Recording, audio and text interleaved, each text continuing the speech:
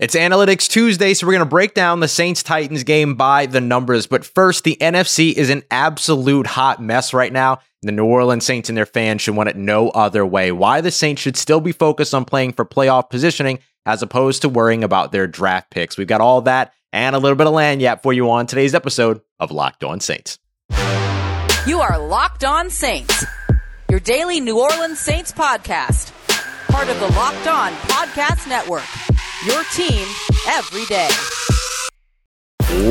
What is good, Who Dat Nation and Who Dat family? Welcome into an Analytics Tuesday episode here on Locked On Saints, part of the Locked On Podcast Network. Your team every day. Thanks so much for making us your first listen of the day every day here on Locked On Saints. Don't forget that we're free and available on all platforms, including on YouTube as well. I'm your host, Ross Jackson, at Ross Jackson Nola on Twitter, Canal Street Chronicles, Tuesdays on Locked On NFL, and every single Monday through Friday here on Locked On Saints. And today's episode of Locked On Saints is going to be a fun one. I know a lot of folks are disappointed about their loss against the Tennessee Titans, but hey, there's still so much of this season left to play. So what are the New Orleans Saints playing for? Well, thanks to the NFC, the New Orleans Saints are alive and well within their conference and their playoff race. If you watch the Monday Night Football game between the Los Angeles Rams and the San Francisco 49ers, you were treated to a little bit of a treat if you were a Saints fan because the 49ers knocked off the Los Angeles Rams, keeping the Rams from making further distance within the NFC. Now, are the New Orleans Saints immediately competing with the Los Angeles Rams for a playoff spot? No, not at the moment,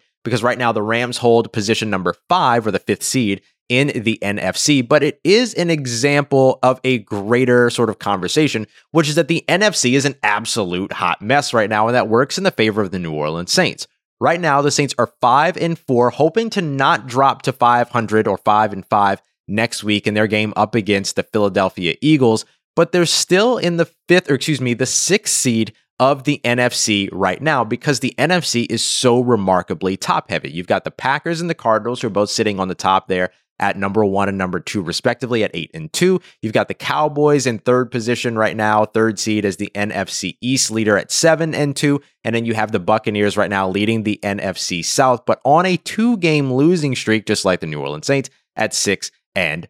So not a 2-game losing streak, but have lost 2 of their most recent games at 6-3. So right now, the Saints at 5-4 are very well in position to continue to compete, not only within their division, but also within their conference. With the Los Angeles Rams at 7-3, they're not exactly out of range for the New Orleans Saints. But the Saints don't really need to worry about climbing into 5th seed or trying to climb even to the top of their division.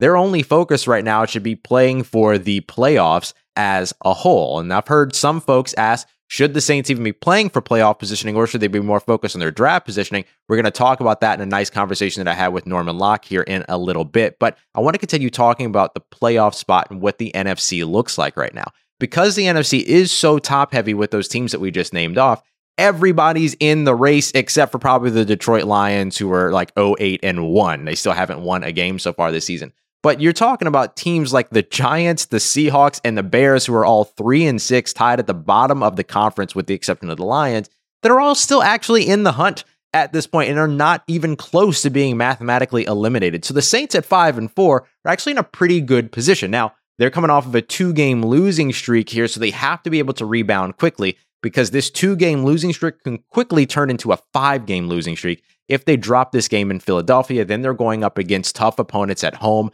with the Buffalo Bills, and then, of course, with the Dallas Cowboys, who are sitting right now at the top of the NFC East, and, of course, at the 3rd seed right now in the NFL. But for the Saints, they're not fully being pushed out of position at this time. Now, we could talk about what they should be versus what they are, all that we want, as in this is a team that could very easily, instead of being 5-4, could be 7-2 right now and playing for the top of the conference and certainly at the top of their division, its sole ownership over the 6-3 Bucks. But you know what? They're not. So you have to look ahead to where the New Orleans Saints are. If they go 1 of 2 in the next 3, don't drop the Philadelphia Eagles game, because then you really run the risk of that 0-5 run that we were just talking about.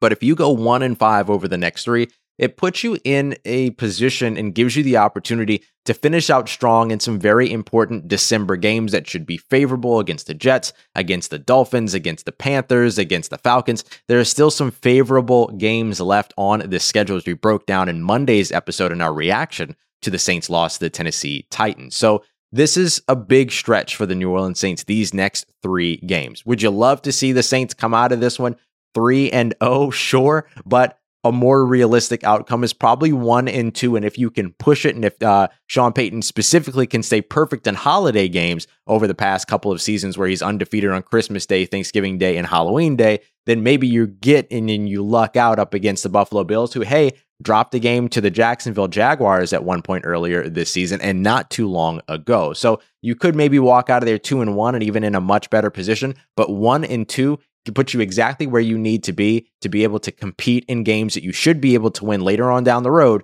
to where you can still play within this jumble, this mess of a conference in the NFC that are keeping everything close and keeping the Saints alive. So the Saints have control over their own destiny, and right now they're getting help. They'll need to capitalize on that moving forward. Now, should the Saints be playing for playoff positioning right now, and what value does that bring to them versus focusing more on their draft pick positioning? Now, we know NFL teams don't like to tank. We know Sean Payton would never, but is there a conversation to be had? I don't think that there is. We're going to talk about why and why there's only one option for this New Orleans Saints team moving forward as we continue on with today's episode of Locked On Saints. But first, in life, we all know that we're all bound for different things. And with beachbound.com vacations, you can find out if you're bound for adventure, bound for passion, bound for discovery, for togetherness, immersion, rejuvenation, whatever it is that you're bound for, even if it's encountering the unexpected, you're going to be able to find over at beachbound.com. It's getting to that point where it's getting, the weather's not so friendly in a lot of places right now. So it's a great time to get away to the tropics, enjoy yourself a little bit of beach time. I know my wife and I just did something very similar. We actually used Beachbound to take a little vacation for our honeymoon, and it was absolutely enjoyable. I had my little taco flight next to the pool, and we are also able to just walk out into our backyard, which was the beach. So a fantastic time. So whatever it is that you're bound for, I highly recommend visiting beachbound.com to book your next beach vacation. What are you bound for? Find out today at beachbound.com.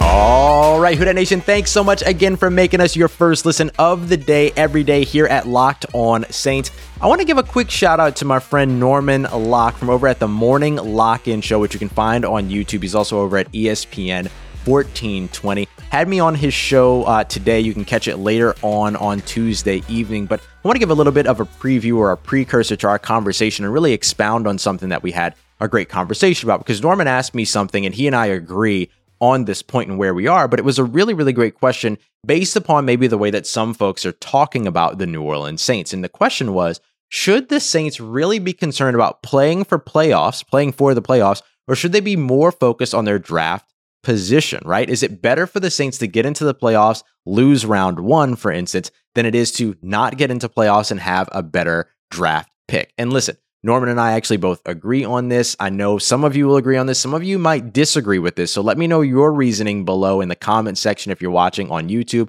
or hit me up on Twitter at Ross Jackson Nola, because this is a really interesting conversation to me, because you're not going to really openly have this conversation with the team. A lot of folks aren't going to be comfortable openly having this conversation because it feels like you're having a tanking conversation. But what we're not talking about here is the New Orleans Saints willfully saying, okay, we give up, we're playing for playoff positioning. All we're saying is that of the two different options, which is best for the Saints? If they were to play their hearts out but not make the playoffs, or if they were to play their hearts out and then make the playoffs and lose in the first round. And I've got to say, I think you play for the playoffs. I think that playing your hearts out, getting to the playoffs, and even losing in the first round in heartbreaking fashion, whatever it might be, is better for this New Orleans Saints team than not making the playoffs at all, even though you get a better draft pick. There's a reason why. I know a lot of folks have sort of talked to me about, hey, can we talk about how Peyton Turner is a bust of a pick, or how Cesar Ruiz is a bust of a pick? Okay, let's chill out. It takes time for draft picks to develop, which is why I don't think that actually not making the playoffs and having a better draft pick makes really any bit of difference for you. Especially if you get to the first round and get bounced in the first round, then the difference between your first round pick, if you didn't make the playoffs versus if you were an early exit in the playoffs, is like 2 picks, 3 picks at most. So with that being the case, I think it's better to continue to play for the playoffs. Not every draft pick pans out. And even more, I think I would say accurately, not only do those draft picks not always pan out, sometimes it takes years for those draft picks to get to a place where you actually see the benefit from them because they have to adjust to the NFL. And where the New Orleans Saints need help, which is at wide receiver, at tight end, these pass catching positions, and could use some help, probably wouldn't be surprised to see them explore a quarterback. I'm not saying in the first round, but in the second, third, or fourth round, just like they did last year. And then, of course, you might look for some help over on the defensive side. None of those positions are easy to translate to when it comes to the NFL. Even if you go to the offensive line, it's tough to translate there, as we're seeing with Cesar Ruiz, who's unfortunately had to move around the entire time that he's been trying to get into rhythm since joining the New Orleans Saints. So for me, playing for, or not even playing for draft positioning, but hoping for better draft positioning, to me is not as impactful as making the playoffs. Because if you can show that you're a playoff team, it grants you a couple of things. First of all, you're more likely to make the playoffs the next year as a playoff team the first year. I know we tend to only pay attention to the teams that weren't in the playoffs the year before, and if they can get into the playoffs the next year, but more times than not, there are more playoff teams in the playoffs this year that were in the playoffs last year than there are those that are in this year that weren't there last year. So continue to make the playoffs and continue your streak so that you can look and raise your odds of being a playoff team again the next season. The other part of all this too is that the Saints might not be a draft pick away, but they might be just a free agent away or a couple of free agents away. Now, this upcoming free agency is not going to be easy for the New Orleans Saints again. Remember, instead of there being a floor on the salary cap this season, there's a ceiling. Now, it's still higher than it has been over the past couple of seasons. If I remember correctly, it's up around $218 million, but the Saints are already about $30 to $40 million over the top of that. So they'll have to do some things to figure it out, but restructures to guys like Marshawn Lattimore, really an extension, or excuse me, no, that's right, a restructure to Marshawn Lattimore, restructure to Michael Thomas, restructure to Ryan Ramczyk, and maybe a couple of other restructures here and there. And then you've already taken off like $30 million of that hit. So it's not going to be hard for them to get below where they need to be and in a situation where they can compete for a high profile free agent, or even if they don't want to compete for a high profile guy, which is usually not the Saints' MO. They don't usually go for those day one free agency signings. You still can compete for somebody and show somebody, hey, we are 1 U away from making a deep playoff run. And I think that's a better situation for them to be because a free agent can bring you more immediate impact, and it gives you the opportunity to increase your likelihood of being appealing to those free agents that can make that immediate impact, as opposed to worrying about your draft positioning, drafting somebody at 17 as opposed to 21 or whatever, and then end up waiting 4 years to see if they're going to pan out. If you're a team that's trying to win over these next couple of seasons, which I think the New Orleans Saints are for various reasons, then I think you play for the playoffs this year.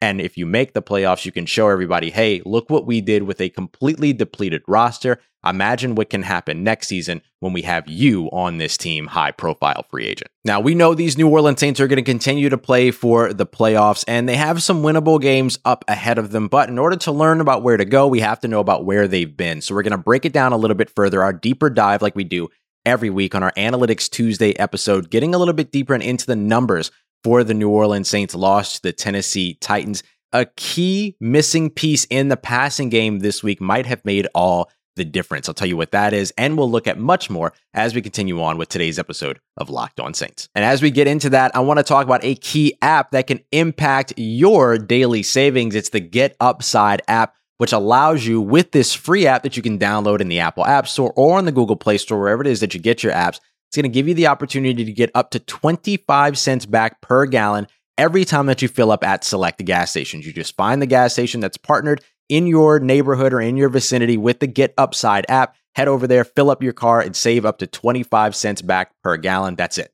No catch, no contracts, nothing weird. That's all you got to do. And best of all, you can cash out whenever you want. They're going to send you that money either directly to your bank account. You can get it done through PayPal, or you even get it back to you with gift cards like Amazon and other brands as well. And to make it even better, to add on top of that, use the promo code Touchdown before your first fill up when you download the free app, and it's going to give you up to 50 cents back per gallon on your first fill up. Doesn't get any better than that. It's the Get Upside app. 25 cents back per gallon every time that you fill up at select stations. Some folks are making $200, $300 per month. And don't forget that promo code touchdown for that special bonus over at the Get Upside app.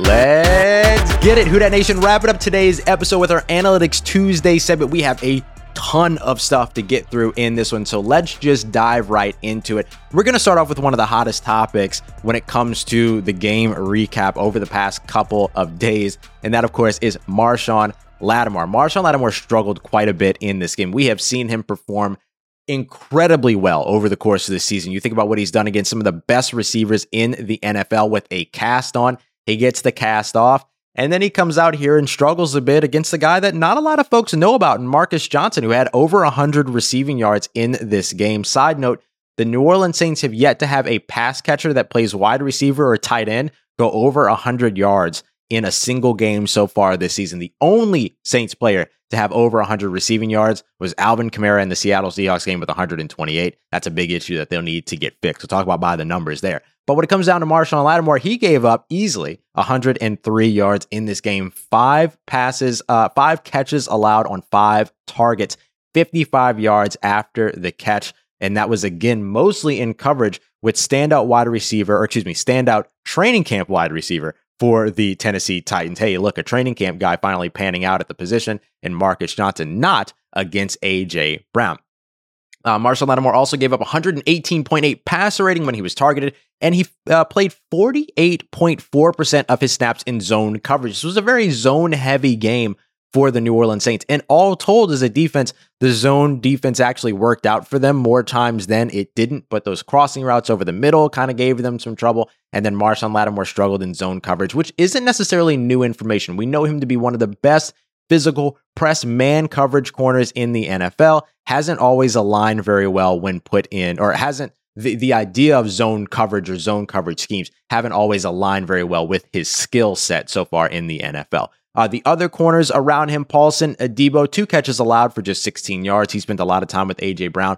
We'll dig into his performance a little bit more tomorrow in our Film Watch Wednesday segment. But we also got Bradley Roby here. No catches allowed on 4 targets. 3 of those targets came to A.J. Brown while Bradley Roby was in coverage. He is credited, though, with benefiting from 2 drops, one of which by Brown and another by tight end Anthony Firkser. But still a great performance by Bradley Roby, who didn't outsnap Paulson Adebo, but did play a lot in the slot in sort of rotation with PJ Williams, so it was good to see that. Speaking of coverage, let's talk a little bit about how Ryan Tannehill performed against the Saints coverage.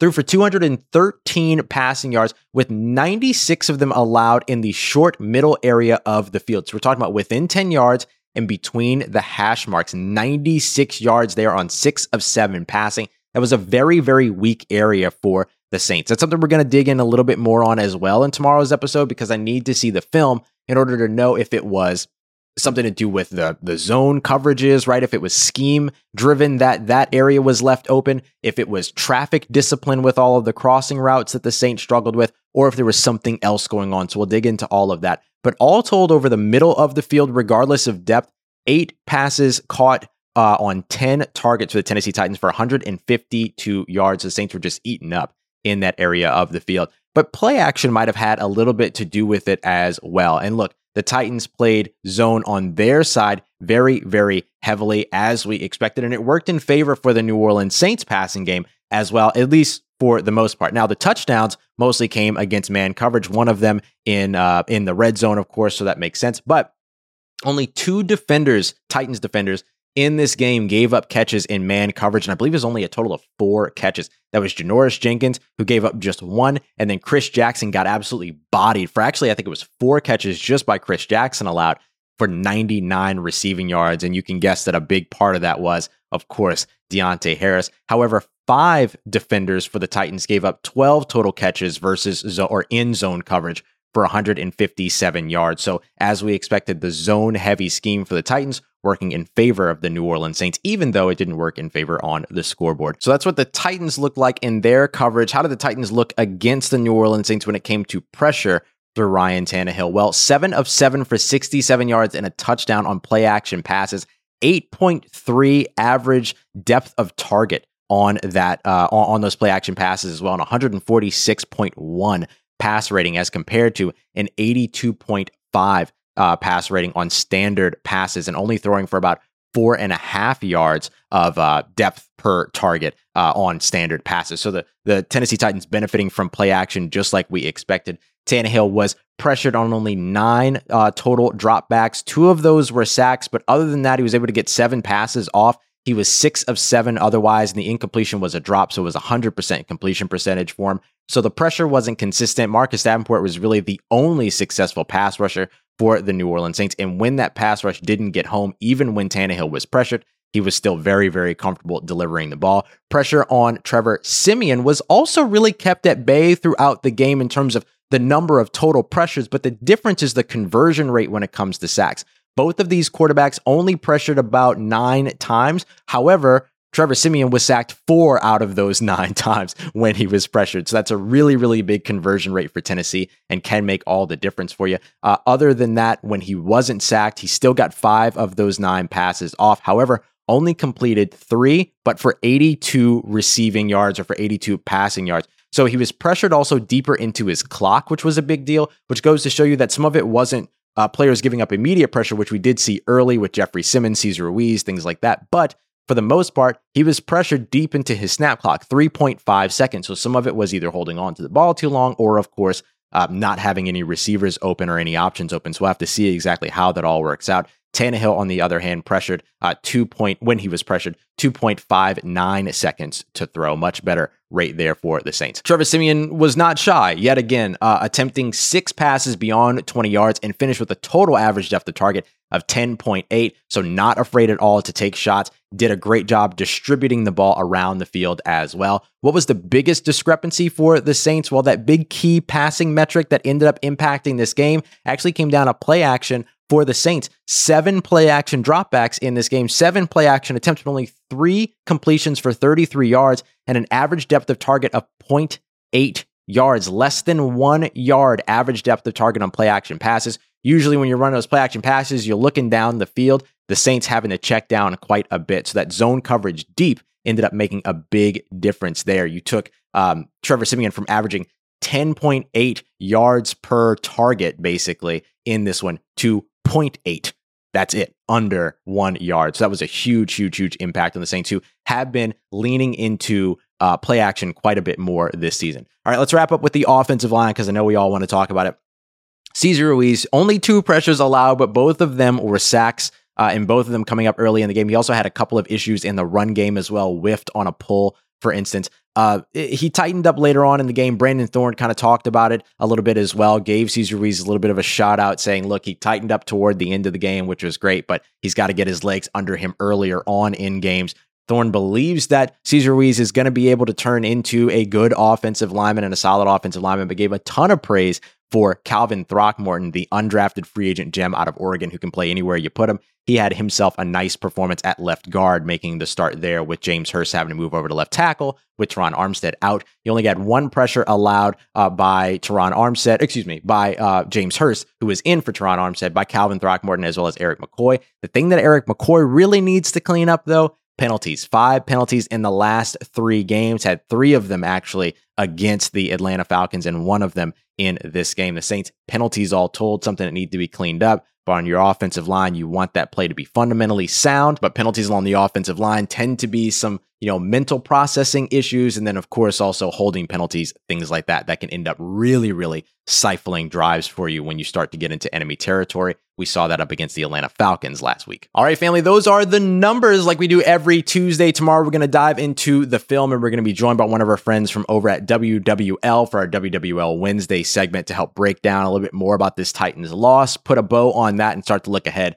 to the Philadelphia Eagles. We'll talk about that and much more here throughout the week. We've also got Crossover Thursday coming up as well, where we'll talk with Gino Camilleri and Louis DiBiase of Locked On Eagles. So thanks so much, as always, y'all, for making us your first listen of the day. Make sure you come back tomorrow. But for today, if you're looking for your second listen, there's only one place to go. It's Locked On Bets. They have been on an absolute heater here.